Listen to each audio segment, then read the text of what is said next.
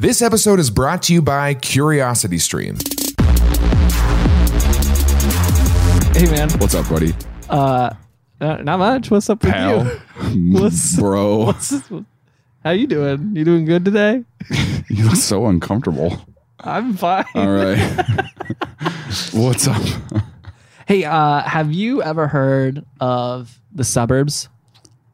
Like, I feel like I'm thinking like a housing development, but you're thinking like a punk band.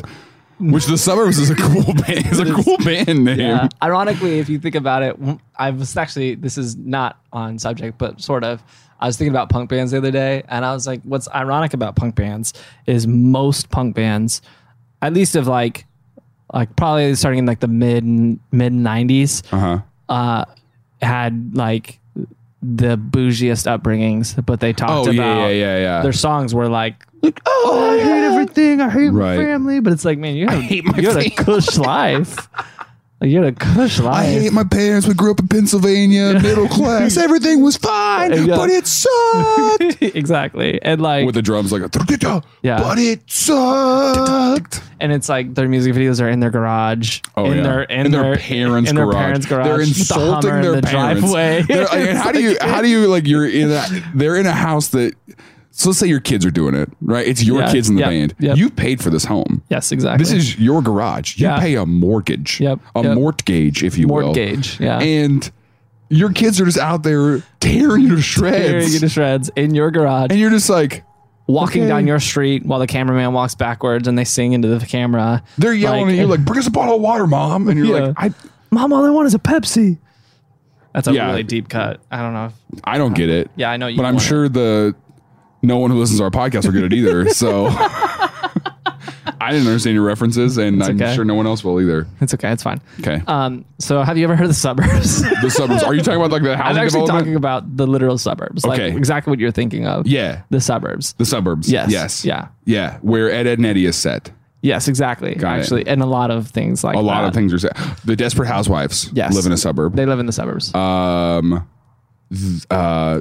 Modern Family. Yeah. Really any sitcom. Yes. Most sitcoms. The Office. No. Hey, Arnold didn't live in a city. He lived in like a city. But that's a cartoon. That's not a sitcom. Okay. Seinfeld was in the city. Friends. They had an overly expensive apartment. In the city. In the city? In the city, yeah. Okay, this is pointless. So it's a suburb section, which is a subsection of Barnes & Noble. We're starting a marijuana mecca, Let's start our own city. Let's start a cult. We're trying to do it in Bentonville, Arkansas. Like, they're trying to make those kind of things. Exactly. But nowhere else. I was a naked mole rat. And that's really what the American dream has died. Things I learned last night.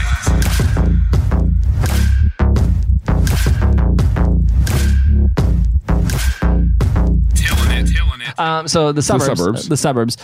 So the Suburbs. The Suburbs. This is what I'm pretty excited about because here's a little window into how I prep for these episodes. Okay. Typically, I read a lot on Wikipedia the night before the episode, and that's kind of it. This episode, when we started filming this new season, like this new half of the season in January. When I started filming this episode today, I was just started like, making stuff let's just go for it. How about it's pretty relaxed? How about we just sit down and we just speculate some facts? See what happens. Yeah, no. When we started filming in January, the second half of season 4, I've watched this video about the Suburbs, and it took me down this rabbit hole. And I have watched TED Talks. I have listened to podcasts about the Suburbs. Yeah, I've read books. I have dove. What, do they have a suburb section of Barnes & Noble? They do. It's actually a little bit further out than everything else. It's a subsection, if you will. There's a highway you have to take to get to it. It's a little further. Sometimes. Well, so it's a suburb section, which is a subsection of Barnes & Noble, which is right next to the subway inside Barnes & Noble. So it's a suburb section, and there's a worker there from a different store, right? Because the person got sick, couldn't cover their shift, so he had to sub for them. So it's a sub in the suburb section of Barnes & Noble. Next to the subway. Yeah. They have a subway inside Barnes & Noble and also outside Barnes & Noble, like right next to Barnes & Noble. There's another subway. There's another subway. Do you know that Subways outnumber McDonald's? Yes. Yeah. It's nuts. Anyway. It's nuts way. That's subnuts. I'll tell you what. Okay, so here's what's. And so I dove really hard into this because one, the history of suburbs is really interesting because it's very new. So we'll talk about that a little bit. But two, what I'm most interested in is did I say subways? Suburbs. I'm going to say subway accidentally. Okay, so suburbs are they're doomed to fail. And statistically, over time, they all do because of the way they're built. I guess you'll get to this, but like, is a suburb the same thing as like when a developer buys a bunch of land and then just builds a bunch of houses and sells those houses? So that's part of a suburb. So I guess we can hit that. So real quick, a suburb is just a town next to a city that the people in that town commute to work. Suburban. Yeah. Yeah. So they commute to like work Mount in Vernon the city. And Springfield. Oh my God. Mount Vernon is a suburb of Springfield. Okay, technically speaking, by this definition, it could be because what it is it's a lot of people work in Springfield. Yeah, it's a town close to a major city that people commute to the major city to work at, but they live it's because people are priced out of living in the city. Yes and no. Not really. Not really. Okay. So here's the history. So really, for as long as civilizations exist, since like ancient Sumer, cities have moved through a similar life cycle. And that life cycle is it's settled and people kind of build their shacks of where they're going to live. Yeah. They shack up. They shack. That's what that means, right? I mean, I guess maybe technically, I don't know. Maybe that's where that came from. I don't know. I was homeschooled. So they shack up and and if their shacking goes really well, then they're like, hey, maybe we can build something a little more permanent here. Got it. Okay. So a kind of metropolis area kind of starts to boom. Some business starts to happen. Yeah. So what happens is, does somebody start a business and then people just build around it? So kinda. What actually happens normally? How does a city start? Yeah. Throughout history, which I know you have you shack up. A lot of experience because you've played Cityscape. Yes. Yeah. Well, City Skylines. Or SimCity, or Cities XL, or Tropico. I mean, there's been a life cycle. But anyways, the life cycle of a city, people shack up in the city, but it's at that point, it's not a city. It's not a city. It's not a city. It's just a. But I'm saying, do people just go? Well, they end up there. They build their shacks, and how they're do like, they end up there though? Do you know what I'm saying? Like, how does a bunch of people decide that this is where we're going to do it? So they settle. So essentially, what happens is for whatever reason, they just get tired. They're not living permanently in any location. Yeah. Or they left a location where they're living permanently to look for a new place to live. Okay. And there's a lot of reasons someone might do that, but they settle in this location. They build their shacks. And like when I moved from Springfield to Kansas City, it was because I had an ex who was just showing up at my Starbucks all the time. Yeah, which could have happened back then. Back then, the reason why the Sumerian in the culture colonial began times is that the whole reason we had to buy the Louisiana Purchase was to get away from it. Was to be like I don't even remember who was president when that happened. But they were like, okay, listen, it's been a rough 6 months. All right, she's dating somebody new. We need to buy Louisiana. I need to go to a new frontier. I'll tell you what. So. Jaron, I'm worried about you. You got in this breakup and then you bought Louisiana. I mean, that's an impulse buy. Yeah, but I mean, like, it's a midlife crisis, you know? That was America's midlife crisis, was Louisiana Purchase. Yeah. Okay, yeah, that makes sense. When you get divorced and you're like, oh my gosh, I'm going to spend my sunset years alone. Yeah, let me buy Louisiana. Let me buy the Louisiana Purchase was more than the state of Louisiana, right? I know. I feel like you're just like, oh, let me buy like the bayou. But it's the word buy is in it. Bayou. I mean, I can't not buy it. It I'm tells gonna buy me you the a name home. is to buy you. No, I know that, but it's just funnier to say I'm buying Louisiana than buying the Louisiana Purchase, and then you gotta to Louisiana, you know, and then Lewis and Clark set out. They get credit for a lot of stuff that the white people didn't do. Yeah. So they build their shacks. Okay, things go pretty well, and then they turn their they build on top of the shacks, or they tear the shacks down, build something new there, a new, like, more permanent home. Okay. And then what typically would happen is they're not adding to their shacks. They're not adding to their shacks. Got it. But what would happen after that is typically they would add on to their home some sort of income generating addition. Yeah. For some people, that's a restaurant. For some people, that is like they're a stonesmith or a blacksmith, and they have got their workshop. For me, it's a podcast studio. For you, it's a podcast studio. Yeah. And for some people, it's a store. So these things happen as their business becomes more successful. What would happen is people would then move out of the. Well, actually, what they normally did was their whole home would then become their area of business. That's what I'm saying. And they would build on top of it. And put their home upstairs. So they lived upstairs. And which in my hometown, the Chinese restaurant, the couple actually lives upstairs. Yeah. And that happens a lot. And up until the 20th century, it was really common for that kind of cycle to happen. And the more successful a business was, the more units they could put above their home. And so then eventually they would have apartments that they'd be leasing out to a bunch of other people too. That generates more and more income. And the larger a building they could build, they would build expansions and be able to build more. And so it was a very natural growth. They would try it out. Things would go well. They build on top of it. Things would go well. They just keep building on top of it and top of and top of. So it seems like the way that business has shifted is that it used to be you would build out of necessity, and now you build out of and you build and then just try to fill it. Yeah, it's because like in this apartment complex, there's so many units that are just empty. Yeah. I think a good way to look at it is it used to be all necessity, and now it's more opportunity. And there's no guarantee that opportunity is going to pay off. But because I'm not going to risk that maybe it will. Well, that's right. I told him, I said, listen, there's things that you haven't fixed, and I'm not going to pay until you fix them. Yeah, there you go. Yeah, and then they were like, we can evict you. And I was like, all right, fine, I'll pay. And you're like, all right, fine, I'll move out.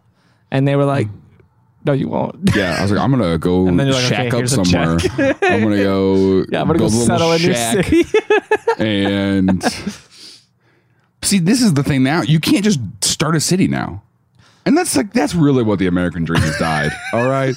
You can't just go start a new city. Go start a Chicago. I thought that. Like, you can't just start a city. Can you? Sort of. That's the thing with cities is nobody goes and says, this is my new city. People.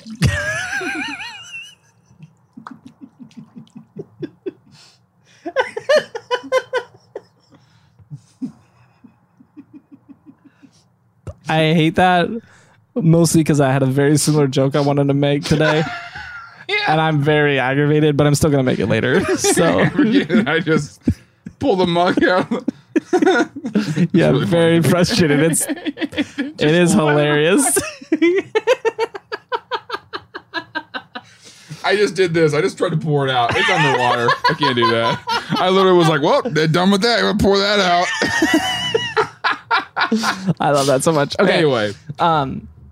No, what would actually happen is like say you and me and a couple of our friends, we move out to the middle of nowhere. Yeah. And then one of us opens a Subway. That's a cult. And it gets really successful. And then other people are like, hey, I want to live close to that Subway. Yeah. And then over time, over hundreds of years, more and more people end up there, and it just expands and expands. And so the more cities economic, are cults. Cities are cults that succeeded.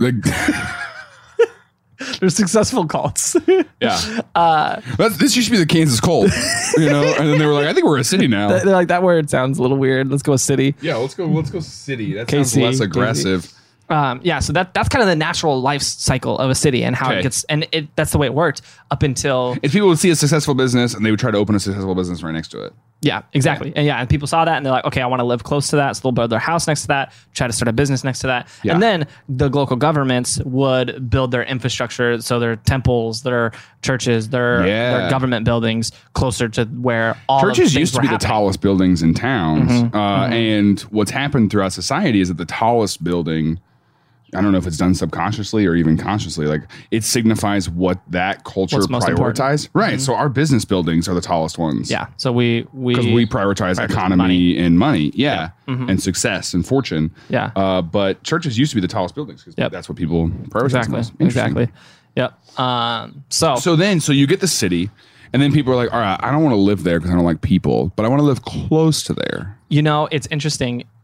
That never happened throughout the 6,000 years that cities were growing. That never happened. What would happen is it would grow and new things would pop up, but it didn't expand very wide. Suburbanization didn't start until really the post-war era. And really? Okay. What sparked it was the 40s and 50s. What sparked it was kind of this perfect storm in the U.S. Industrialization is crazy. Industrialization is crazy, but the post-war era really took industrialization to a new level because during the war they ramped up everything, and that's why we ended up with such a massive military budget. Is that they just never stopped. Like we just ramped it up to be in war, and then the United States was like, all right, well, we signed all these contracts, and we got to keep doing them. And all these companies got really good at making guns and bombs and planes and trains and automobiles and all these different things. But they got really good at it, and they were making so much, and they were making a ton of money. These private companies, and they were like, okay, so they can't let that business die. And they couldn't make as much of it as before. So a lot of them started shifting their business plan, and so around that era is when you start to see consumerism skyrocket in America because all these companies were like, hey, we can mass produce toasters. You can buy a military helicopter on credit. No, they're like, okay, we got all this steel. Let's start making toasters. Let's start making refrigerators, cars. Up until that point, there wasn't much of a like Ford was really mass producing cars, but not really many others were. Right. In that era, every other company started being able to mass produce cars. And Volkswagen was like, we got to rebrand. So they didn't. The people we were making cars for, they turned out to be literal Nazis. So what happened was we did not see that coming. I'll tell you what. VW stands for very wrong. That was their press release. They were like, guys, we're going to be on. And they were kind of ahead because that's a pretty modern press release. They're like, guys, VW stands for very wrong. You know? And everyone was like, that's weird. We're really sorry about it as a company. You know, we weren't there. We made a lot of money, but now we are. Buy our cars. And what they realized was, hey, we can sell a lot of these cars, but cities were much more compact and dense at the time. You didn't need cars. You didn't need cars as much. Most people walked everywhere. Are you saying that suburbs were an invention of the car industry? Not necessarily. There was capitalized. There was more people who had cars, and then around the same time, the interstate system was installed. I don't know. I thought that was the 70s. It was around the same time they started adding in highways. That was Eisenhower. Was he 70s? That he did the interstate system.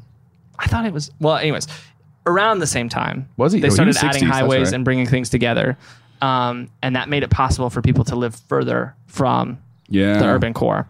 And so what happened was real estate investors started to say, hey, there's an opportunity here. More people have cars.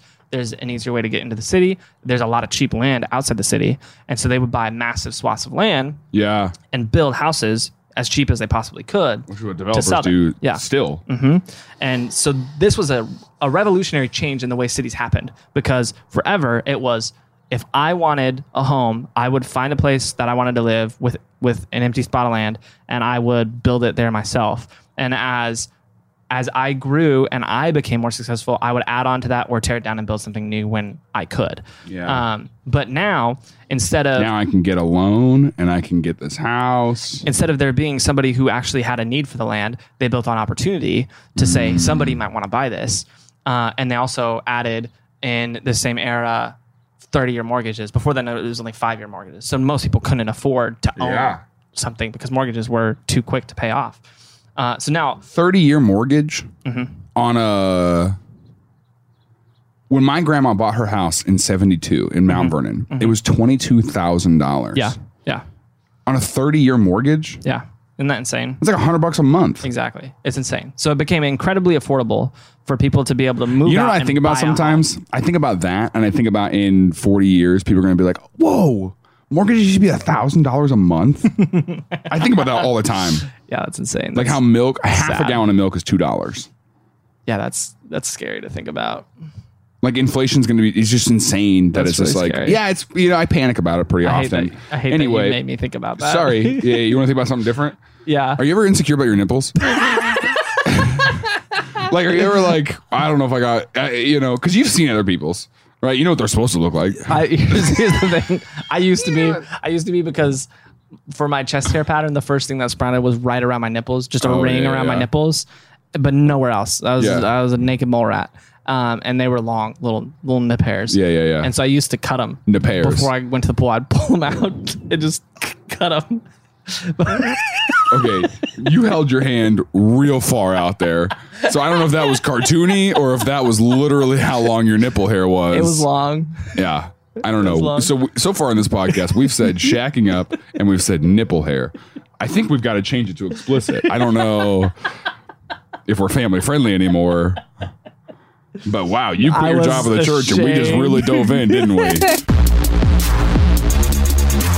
Hey, we want to take a second to thank this week's sponsor, CuriosityStream. Man, this is one of my favorite services. I actually am subscribed to this, and I love it. For $3 a month, you can get access to thousands of documentaries. It's a documentary streaming service, just like Netflix. You go on there, all kinds of documentaries in science, technology, history, you name it, they got it. And it was even created by the dude who used to run Discovery Channel, Animal Planet, Science TV. So really reputable documentaries all throughout it, and it is awesome. Only $3 a month. You can't get a better deal for anything like this. Yeah. I watch it all the time. You can sign up at tillin.com/curiositystream today.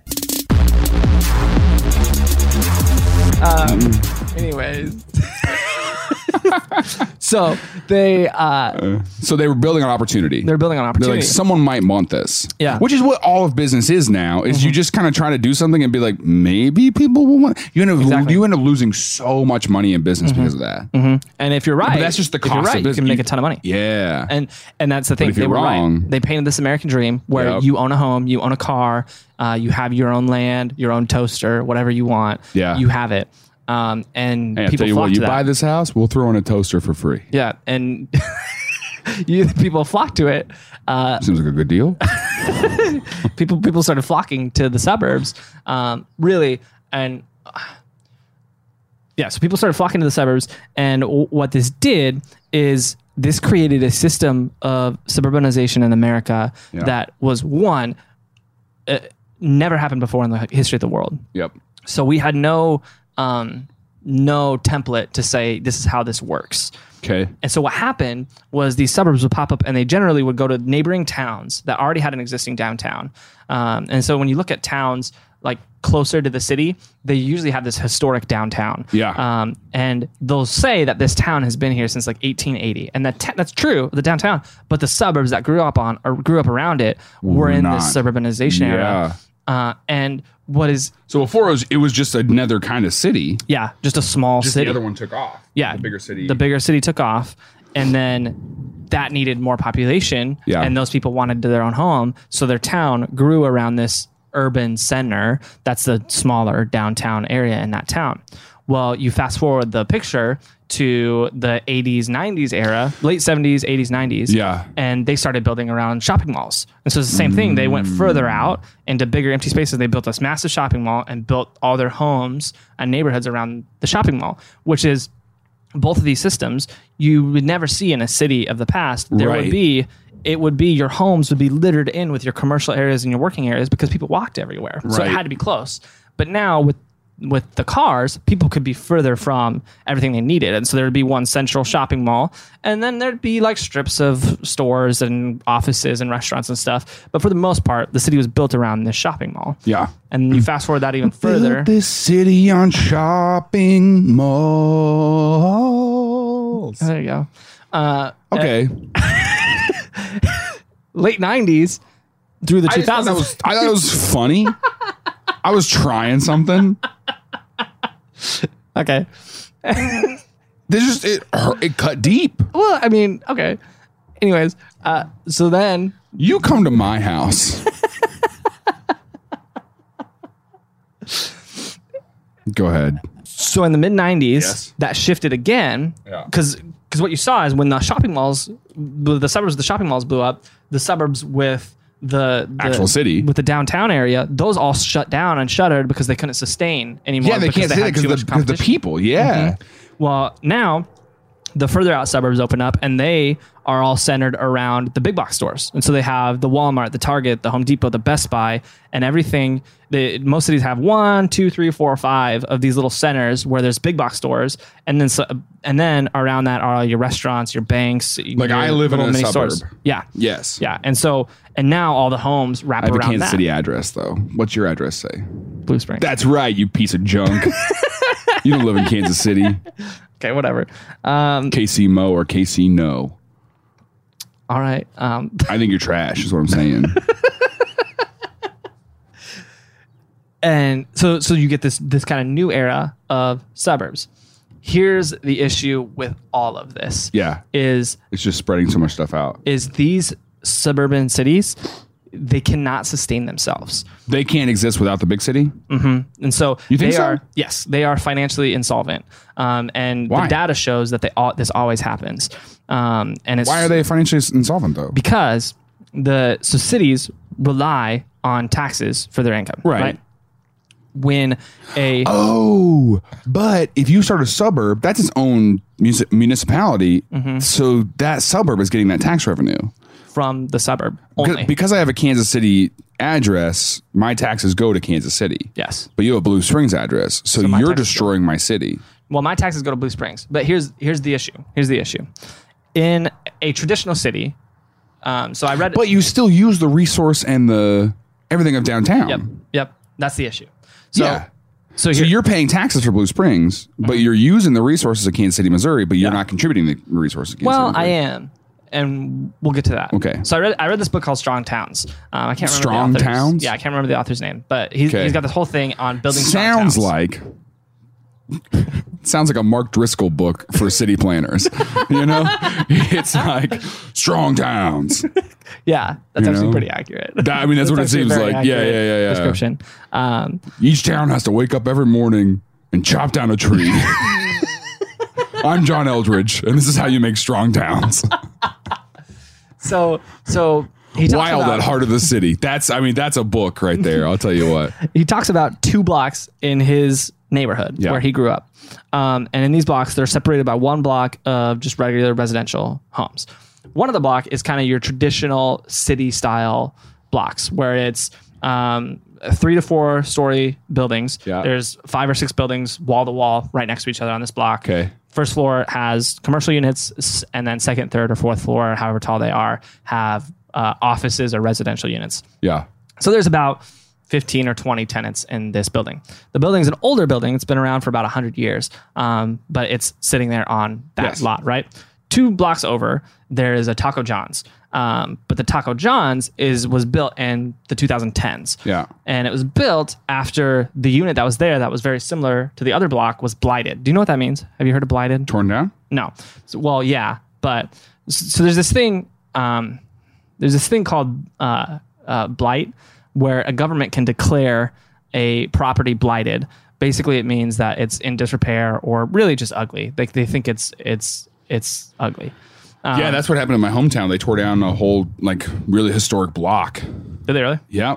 Yeah, and so the government can just declare a building or a block or an entire neighborhood blighted, and they can just level it and build whatever they want there to replace it. Yeah, it's kind of what you wish you could do with people. What? Not like you know what I'm saying. Not like groups of people. That's genocide. But I mean sometimes you just look at a person and you go, I in my mind you're blighted. Like you don't exist to me. Like you're in line at Starbucks. You're so annoying, and I hate you as a person. Yeah. That you're blighted from my mind. Yeah. Yeah. You're in line at Starbucks and a lady asks to speak to the manager, and you're like, that's blight. Like somebody tear her down. Take her out. I would like to speak to the mayor because I've got someone who needs to be blighted. And they just get freaking slingshotted into the sun. Just yeah. That's where cancel culture is going. Yeah, we're gonna start blighting. We're gonna start slingshotting people into the sky. They come down 2 miles later. It's kind of like shooting a gun in the air. They got to come down. So they end up somewhere else. They end up in a different suburb. Gosh. Go terrorize somebody else. So ruin somebody else's life. Blight is actually really sad because the government just takes someone's property. Is it like eminent domain? It's pretty much the same thing. Yeah. Eminent domain, they can just be like, hey, the government needs this property. Yeah, it's if the government has a need. But blight is if they say, hey, your house is ugly. The government doesn't have a need. The government has an opportunity. The government just doesn't like your property. Yeah. It's ugly to us. And we don't want to look at it anymore. Well, so we're going to tear it down. Like as far as the city planning kind of go, you go, this block, this building is ruining the aesthetic. Yeah, it is ruining the aesthetic. Which would make sense for and the reason they do that, which is not justifiable at all, but I mean, essentially they're just taking it from people who can't afford to pay that block. Well, in theory, but it actually doesn't work out that way. So because I imagine that in theory they're thinking rundown buildings, things like the West Bottoms, when they were all just completely crapped out. Yeah. So if it's vacant, then yes, that's true. Sure. But if it's owned by somebody, but it often happens where it's not vacant and they have tenants in all the units, and they just want to build something else there that they think would look nicer. I hate that. So does that happen a lot to white people? Who does it happen mostly to? It's literally all of your marginalized people groups is who it happens to the most. What's interesting, are you going to talk about redlining in this? We'll touch on it, but we won't talk about it a lot. Okay, because have you seen the redline map of Kansas City? Yeah. It's aggressive. Insane. It's insane. Okay. And that happened in line with suburbanization, and that's part of why suburbanization was such a big boom is really because of redlining and the white flight. Because this area was deemed not great for business, almost exclusively because it was black people. Yeah. And then because it's not deemed good for business, obviously you can't work there or build a business there. So you try to get a loan somewhere else. Anyway, suburbs. So that was a sort of symptom that led to suburbanization. Got it. But I don't think it was the only thing that happened. Yeah, for sure. But yeah, and it's really sad. It's very bad. But so the government can basically just say, I don't like what's on this block. Yeah, your house is ugly. I'm going to tear it down. Okay. And that's what they did in this neighborhood. And so he talks about the tax revenues. Slingshot your house into the sun. What's really interesting is he talks about the tax revenues between those two blocks. Okay. And there's a vast difference between the two. And you might think that the Taco John's would make a lot more money, but that's not true. The Taco John's, because they moved in there, they got a tax break to move into that property. Yep. And they are able to land a lot of other tax breaks for things like upkeeping the property, making it look nice. So that's how a city will incentivize businesses to come here is like, hey, we'll give you, you don't have to pay this much taxes for the next 10 years or whatever. Exactly. But then what happens is the business exists for 10 years and they move somewhere else. They move. Yep, exactly. And so they live off of their tax breaks for 10 years while this other unit, while they are paying less taxes per unit, they have 20 units in this block where the other one has 1 unit that's getting a massive tax break. This other one has 10 units that is providing a lot of different taxes because they're getting property taxes from the building owner. Yep. They're getting sales taxes from the stores in the lower level, and they're getting business taxes from the businesses that are in there, and they are getting taxes from the tenants who are renting space. Right. And they're getting taxes from income taxes from the people who work there. So it's generating a ton of tax revenue from a lot of different sources. That one unit where Taco John's is getting a massive tax break, and then their income tax and their sales tax from that is they're selling an incredibly cheap product, so the sales tax is almost null, and they're paying their employees almost nothing, so their income taxes is almost null. So what has happened here is there's almost this promise of this will provide more value for the area, but it doesn't. It actually eats up value for the area because it takes up a larger piece of land than the units before and gives less money back. Yeah. And well, did you see what Kansas City legislation did as far as like because people are building condominiums? That's all they're building downtown right now is new places to live. Yeah. But did you see what they did for the tax breaks? If you want to take advantage of the Kansas City tax breaks, you have to include a certain number of units that are affordable housing units. Oh, that's interesting. So you have to include a few units that are under $1,000 a month. That's interesting. Yeah, there's something. This guy with the Strong Towns idea, he's been traveling, doing conferences and stuff in the city planning world, and he's getting. Well, I would hope that he's traveling. Yeah. I hope that he's not just like I wrote a book called Strong Towns, and I've never left mine. And so he's actually starting to make waves in the city planning world, and people are starting to be like, okay, there's something to this. Yeah. But his big point is this can never be successful because it relies so much on the downtown, but then the downtown's giving away their revenue. Well, here's what's even more difficult about it. So not only do you have units that are taking up larger land, because now you have malls and Walmarts that are getting those tax breaks, taking up massive chunks of land, and a lot of them are actually passing off things like their parking lot to the city to maintain. So the city has that liability, using resources, to maintain it, but they're not getting income as if they would have had multi-use units in there as the cities of the past. And even beyond that, single-family homes in the past were relatively rare. Most of the time in cities, you would have multifamily homes or buildings with multiple unit use types. I was just reading about how the nuclear family is a modern invention. Before the 1920s, the nuclear family of mom, dad, kids Yeah, it was didn't pretty rare. really exist. Yeah, it was pretty rare because it was multi-generational Yeah, families. you would have your grandparents and like your cousins would we live with all you. live in the same, building or and so then, area. So then those single units on a plot of land would be worth more tax revenue because there was more people there to pay taxes, and there was more properties there that people own to pay taxes, and more people are living there, so they're spending money there. Yeah. Yep. But this compound. Do you think a lot of the problems that we created in the 50s and 60s and 70s are things that are irreversible now, or? Because it seems like there's been enough loopholes and enough big businesses that have taken advantage of it. Like you can't just change things on Amazon now. Yeah. I don't think anything's irreversible. Okay. I think there's a lot. It's a lot. I think it would be a very hard turn, and so many people would fight against it. 100%. And that's the issue with strong towns, which we'll get to that in a second. Did he also write a book called Weak Towns? Yeah. So the bigger issue with the suburbs, even bigger than this tax problem, is that not only are each of their plots of land in their city worth less tax revenue to them, they are larger. Yep. So they have a higher infrastructure liability. They have to maintain all the roads. They have to maintain all the sewers. They have to maintain all the gas lines, electric lines, water lines, whatever. And they cover a lot more land than their population can sustain versus how much infrastructure they have. Yeah. So the cost is higher than the income that they have. Right, for sure.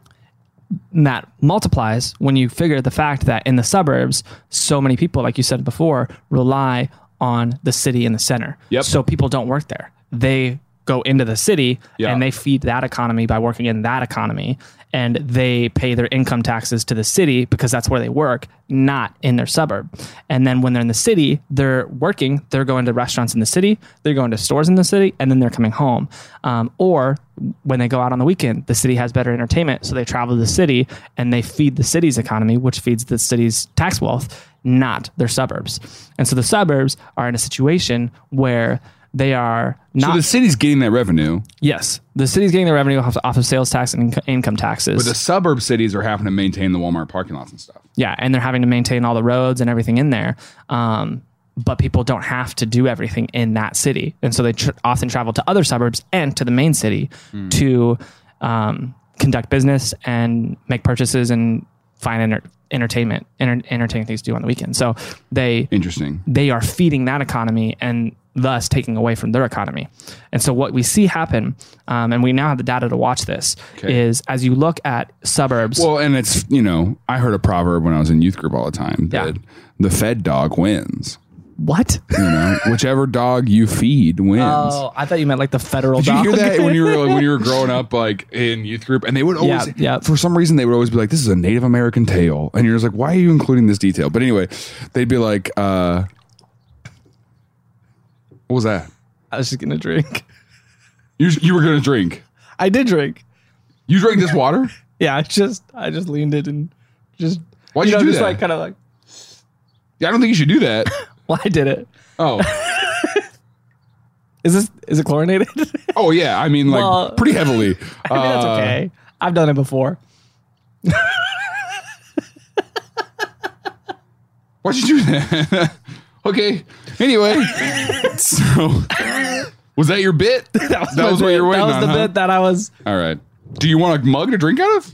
I have a mug. This was just. What else you got down there? Oh, I'm glad you asked. What if I start pulling things back? Pulling items. We should do an episode while we're snorkeling. Anyway, so what happens? Okay, but here's no. Okay, I was finishing the thing. When you're in youth group, the fed dog. There's like they're just it's just like two dogs. They're in a fight, the one that you feed's gonna win, and they did it a whole like starve your fears. Yeah. And you gotta feed your faith and starve your fears. Yeah. Because if you feed your faith's gonna win.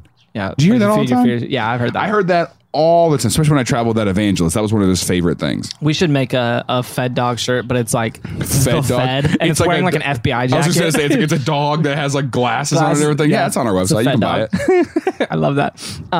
So what would happen is you can also buy a shirt that is our Tillin set that just says "tubbing it." it's in the YouTube description right now. So the issue here, and we have the data to watch this now, is the infrastructure in these suburbs have about a 30-year life cycle. So the suburban towns have enough revenue to maintain and sustain, but the second they have to start to replace, they cannot afford it. And so at about 30 years, give or take, every suburb starts to decay. Okay. And what happens then is, since these suburbs have been insolvent for so long, they don't have the revenue to fix everything. So they have to pick and choose. Yeah. And what happens is a lot of these neighborhoods start to fall apart because their pipes start to be ineffective, their sewers start to be ineffective. So you can't get people to move in. You can't get revenue bringers to live there. Exactly. So then all the wealthier individuals in those towns move to the new suburb that just got built the next town over. That has a 30-year life cycle. And that does the same thing. After about 30 years, all that infrastructure starts to decay. Do you think that people eventually move downtown? So here's what's interesting that's happening. A lot of people are moving downtown right now. If you look at most major cities that were lively in that post-war era, you can follow this life cycle out. So you see the first ring of suburbs. Houston is probably one of the biggest metro systems I've seen. Like they have their suburbs are massive. Yeah, and they just keep going. Yeah. And so you follow any of those cities out. Detroit is kind of your poster child for this, but any city has this, where your first set of suburban towns outside the city were the ones built in the 50s, 60s. And so those have already decayed. And if you look at them, that's like North Kansas City. Yeah. All those neighborhoods are the neighborhoods that are falling apart. Yeah. With just, they're people places who live nobody there are wants trash. To live. Yeah. Right. Well, the places, they're places. Alex lives in North Kansas City. There are places where the homes are falling apart, and the value of those neighborhoods has gone down, and the cities can't sustain those. But then what happens is investors go, "That's cheap property." Mm-hmm. So it's just a cycle. Well, that's not clear yet, because that's a new thing. And then you're right. We haven't lived through the cycle enough. You spread the city out to the ones that were built in the 80s and 90s, and those are the ones that are just now starting this process of decay. Okay. And so they're starting to fall apart, and people are starting to take their flight out. And so in the mid 2000s and the early 2010s, you saw this new boom of this new era of suburban homes. Okay. And now those neighborhoods in the 80s and 90s. So you almost have two rings of these suburban areas that were once the area where the wealthy lived, and they migrated out, and then they migrated out. This last era is a really interesting era because that's when gentrification really started. Yeah. People started moving back into the urban centers and then to that first ring of neighborhoods because property was super cheap and renovating that property. And so this is kind of the time where it's... So do the people who lived in the city before now have to move to the rundown suburbs? Yes. Yeah. And so it's basically what's happening is wherever the wealthy people migrate out of is where there's like a ripple the effect. Middle class... And like they move in and push the people out, which pushes lower income out. Exactly. And the issue with this is very interesting because I'm really interested. I haven't seen anybody talk about this, but I'm really interested to watch what happens over the next like 20-ish years whenever the most recent suburban boom starts to collapse. Because it will. Everything in the past two urban booms shows us these will So your collapse. house that you live in 15 years, you're going to have to get out of it. Well, not even, because my house was built in 71. And so honestly, my neighborhood's on the back end where it's getting to the point where it's going to hit this decay point. So you got to get out soon. Yeah. So if I want to avoid this, I need to get out soon. And it's evidence. Till and Hype House? And it's what if we live together, right? Remember we used to be roommates? Okay. I remember that. You know, I'll get married to somebody. It's my 3rd anniversary. And then we could just all live together. Yeah, that's a good idea. Let's get back to, not even multi-generational, but multi-family homes, like a commune. Yeah, Let's start our own city. Let's start a cult. Hey, if you're listening to this, if you're a Tillin listener, just outside of Kansas City, we're starting. There's this place called Osceola. They have really good fudge. There's this place, we're starting a marijuana mecca, okay? And so if people don't understand that reference, we did an episode. Please don't think that we're anyway. Shacking up, marijuana mega, talking about your nipple hair. Wow, this is an explicit episode now. Here's the thing. You might as well say a cuss word. You want to say one together? Yeah, ready? 1, 2, 3, crap. So, wow, look at us. Just losing our 14-year-old audience. Hey, thank you so much for checking out Things I Learned Last Night. If you like what we're doing and want to help us do more of it, you want to help us reach more people, please consider joining us on Patreon. It's a way that you can financially support this podcast and help us to reach more people, but also you'll get a lot of really cool stuff in return. You get early access to episodes, bonus content, and special merch that only gets sent to Patreon supporters. So that is tillin.com/join, TILLN.com/JOIN. And you can check that out there for more information. If not, thank you again for even being here and checking out our podcast. So here's what I'm interested to watch. Yeah. Is as this newest form collapses, what will happen? Because people will move back to the city. I think it's going to be a cycle. I don't think people will spread out so far. I don't know. I don't think they will, but at the same time, there is a move in like the tech world to build these bullet trains and the vacuum trains, the underground vacuum trains that could get you to cities quicker, because they're thinking, oh, hey, cities just need to expand more to support the population. That's not what's happening. Put a pin in that. I really want to talk about that in a second. Okay. What I'm really interested to watch is over time, what you've seen is when the suburban area collapses and there's a boom, the middle class moves in to the one that falls apart. And then when the new one falls apart, they move into a new one, the middle class moves up to that one, and then your working class, your lower economic class moves into the oldest one. And that's what's happened over history. There will be a point where that means if this cycle continues the way it's cycling, there's too many houses. They have to move the lowest income class would theoretically need to be moving into the houses we're building now. But in the 2000 eras, the houses that we're building now are not sustainable for someone who is making a lower income, right? Because they're huge, they're massive. We're you building can't heat giant them. houses. Yeah, you can't pay for the bills. Same thing like a luxury car. As soon as someone wins the lottery, they buy a luxury car, but they can't afford to stay in a luxury car. Exactly, and so which is why I drive a Honda Civic. So unless that TikTok money's not coming in that much, unless gentrification is what happens and people move back into the city, but even still, you would still have. Those people would have to go somewhere. So do you think that towns like Mount Vernon, like small towns, are going to see a boom? I mean, they would. Eventually, if this continues, the suburban area is just going to spread and spread. So you have the working class people who have to drive an hour and a half to their job. That's the issue. You now have these neighborhoods, these suburbs that were built in the 2000s of houses that are way too big for any working class person to support financially. Right. Even though the land value might have dropped and they can afford to buy into the house, they can't afford to upkeep that. They can't afford to pay the bills for that. It's too big. And so I'm curious what will happen, because to me, I'm like, they're not going to be able to move there because one, it's too big, but two, they can't commute that long. Yeah. It makes sense to commute 45 minutes to an hour and you're making $100,000 a year. But if you're making $30,000 a year, you're just going to find a different job. Hopefully. Or not move, And so it just doesn't make sense for that. But that's where people are stuck, dude. I mean, I've got friends who live down in Olathe and they can't find a job down there, so they work up here in the Northland. Yeah, that's true. And that's it's just like, dude, you're driving 45 minutes for a minimum wage, close to minimum wage job. Yeah. I mean, maybe I'm wrong on that, but I'm curious to watch what happened with these giant neighborhoods. Is there a population boom or not? Well, so here's what's interesting: is population is growing, but with that, you hear people say pretty exponentially too. Yeah, you hear people talk about it like we're running out of space, and cities have to get wider and wider and wider. No, we're not. But what's interesting is when you look at cities in other countries compared to cities in America, most cities in other countries don't have this suburbanization thing happening. Most of them are much denser throughout, and they just sort of end at one point.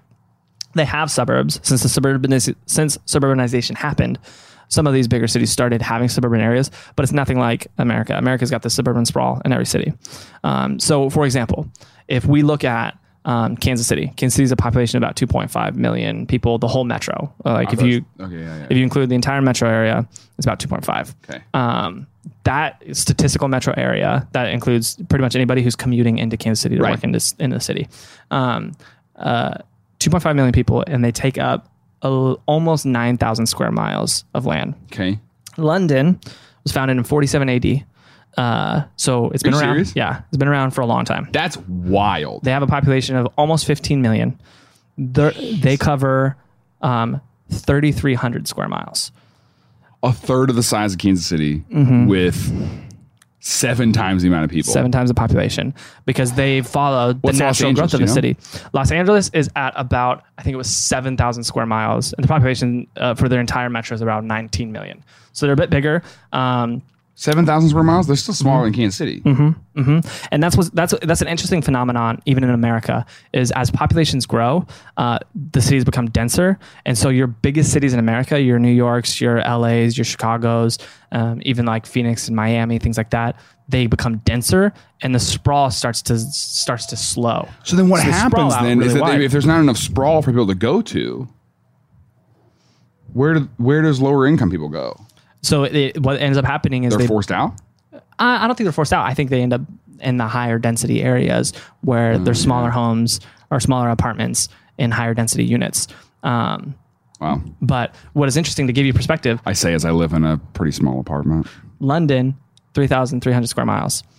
The Springfield metro includes probably Mount Vernon, Branson. So the whole I don't think anywhere it where includes people all that. It includes Nixa, Republic, definitely. Ozark. But anyways, 3,000 square miles.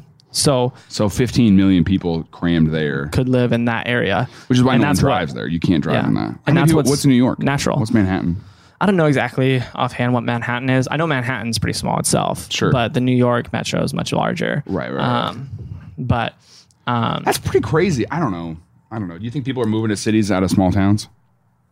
oh yeah, there's definitely statistically much more people in America live in urban areas than live in rural areas today. Most people are moving into cities, but it's not. I mean, it's not this. I don't know. It's not insane. Yeah. It's not like a emergency.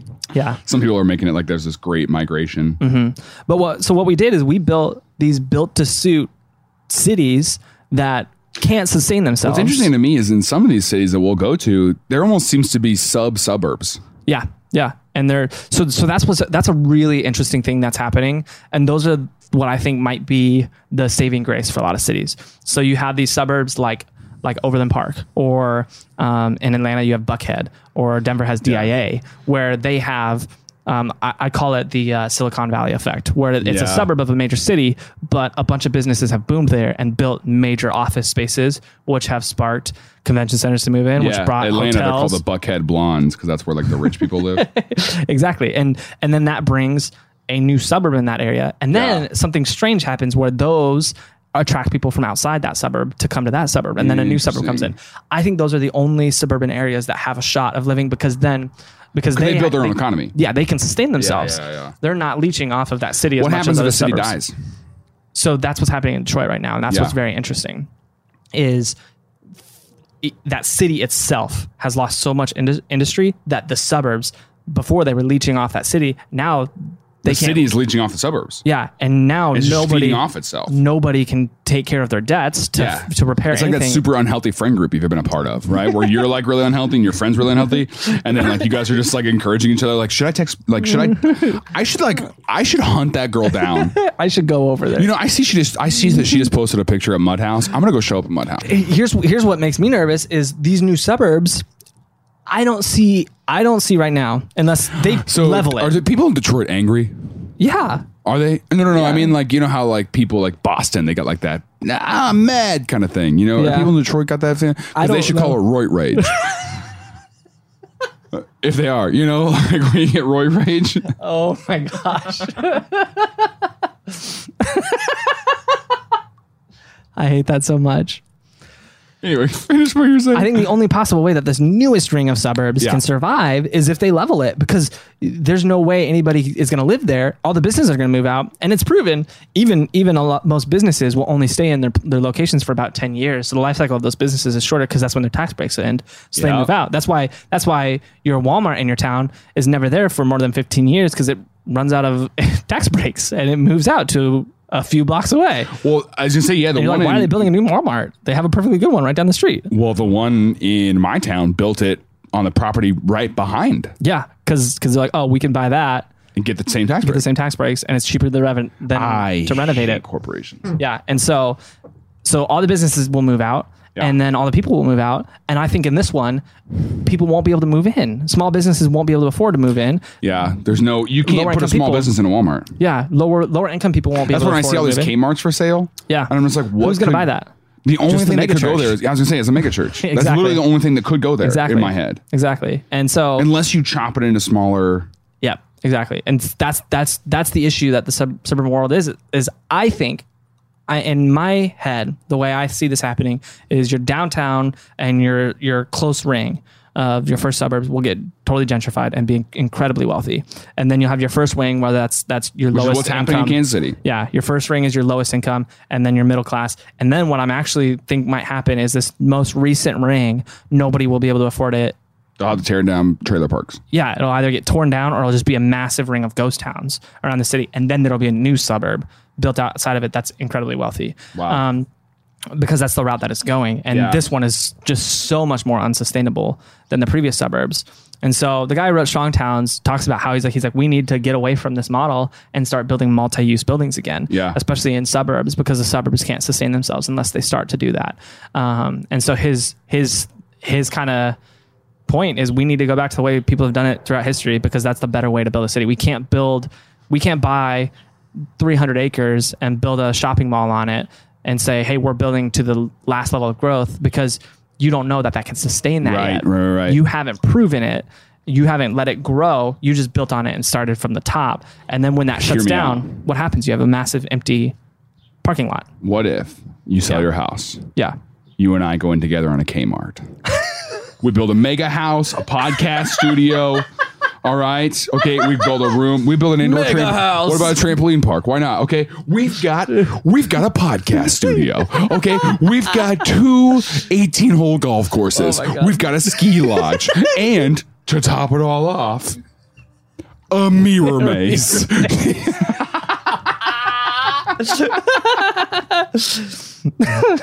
That's what they got to turn these suburbs into, is just giant mirror mazes. You can drive through. Drive through a mirror maze. Drive through a mirror maze. So when you're on the interstate, you don't have to see the blight. You call it a rear view mirror maze. Come on. You have to back through it. It's pretty dangerous. Yikes. Well, yeah, dude. So the suburbs are a mess and they're doomed to fail. This guy goes as far as to call them a Ponzi scheme. He's like, they are, because it's really like when you buy a house there, like you bought that house, and then in 5 years, if that development goes under, you're the last person who invested in it. Yeah, so you're stuck with that loss. Yeah. So basically, because that's all that these businesses are, it's just a matter of return on investment for the original investors, and then just stick the loss with somebody else. Yep. So basically, the thing I've learned in this whole cycle, which I learned after I bought my house, which is unfortunate, is when you buy a house, or any property for that matter, you can still sell it. Look at the life cycle of that suburb. Yeah. And where they're at. Are you close to that part where their infrastructure is going to break down? Because it's different for every city and different based on what they built, but it's roughly 30 years is what they get. How far is Blue Springs from downtown? I don't know. I think it's like, it takes me about 25 minutes. I have a show in Kansas City, and I posted on Facebook about it, and someone from Blue Springs commented and said, let me know when you're in Blue Springs. Just drive to... Yeah, it's literally like... it'll take me like 21 minutes. If you do that to me, if you're like looking at my tour schedule and you're like, when's Jaron coming to a city near me? And he looks and you're like, oh, that's 20 minutes away. I'll wait till he's closer. I hate you. I don't ever want you to come to my show. They probably won't. They probably won't. It's too far away. What do you want me to? You want to DoorDash a comedy show? You want me to come in and ring your little Ring doorbell and do it in your camera? Yeah. So anyway, his whole proposal is we've built car-centric cities. What's the solution? Yeah.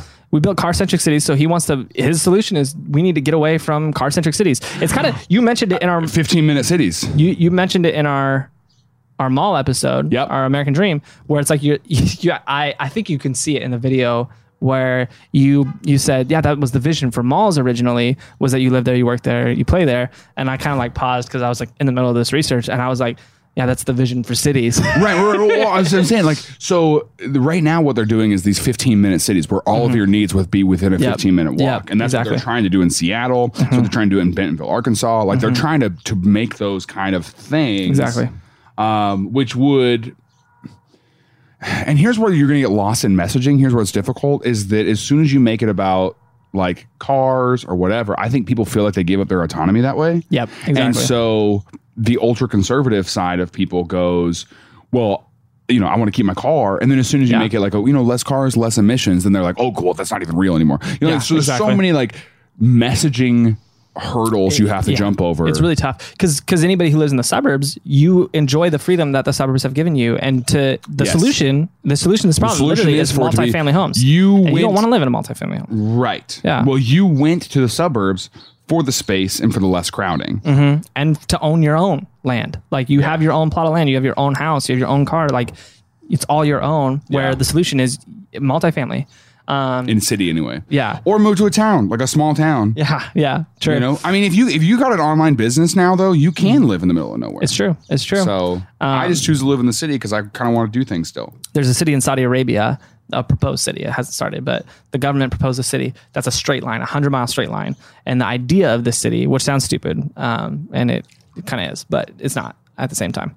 So the idea is that there's no roads. And so the city is it's 100 miles of straight lines of clumps of buildings. And so there are towers, skyscrapers, lofts, apartments. A train that runs down the middle or what? Well, the way it works is everything is within walking distance in that clump. And there's all your services, all your businesses, everything's in that 15 So you have multiple great clips in this big building? Well, here's what's interesting about it. Let me tell you what's interesting. This is what's interesting. Please tell me what's interesting. They have an underground network. So the network underground, the first layer of the underground is your shipping network. And so that's shipping up and down the whole city. Okay. Goods and services, basically. And then the layer below that is the vacuum tunnels for the vacuum trains that could go from one end to the other in 15 minutes. And the layer below that is for the low-income people, the tunnel people. It's the tunnel town. Tunnel town. It's the Saudi Arabia tunnel town. Tunnel town. They're like, this works in Vegas. But yeah, so the idea is that you live in this area where you don't need to ever really go outside this 15-minute range. Here's my but problem, if you do, though. you can. You just get on that bullet train. If I do multifamily units, right? Let's say I live in a skyscraper. Yeah. Where am I going to put my hot tub? Where does it go? And that's the problem. That's the reason this happened is because American consumerism took off in that post-war era. Yeah. And everybody wants more space, more stuff, more things. Yeah. And they can get it cheaper. That's and why easier. Matt, the owner of the Breakout and all that stuff. Yeah. He says that because I had an idea for a ping pong bar. Yeah. Like, how you got billiards halls and all that stuff. Just make a whole thing with a bunch of ping pong tables. And he said that it works great in New York or Los Angeles, but not in the Midwest because most people can fit a ping pong table in their house. Yep. Yeah. So, which is what I'm getting rid of the podcast studio. We're doing this forever. And that's my ping pong room. That's your ping pong room. Your pong place. My pong palace. Pong. You hated it so much. You didn't want to laugh at it. Why didn't you want to laugh at that, Tim? You don't want to give me the satisfaction of that one? Pong palace? Because I wanted the alliteration. Dang, you were trying. Oh, we'll go back in time. Ready? So I have a ping pong room. It'll be your pong palace. My pong palace. You're right. Yeah. Idiot. Fiddle off, dude.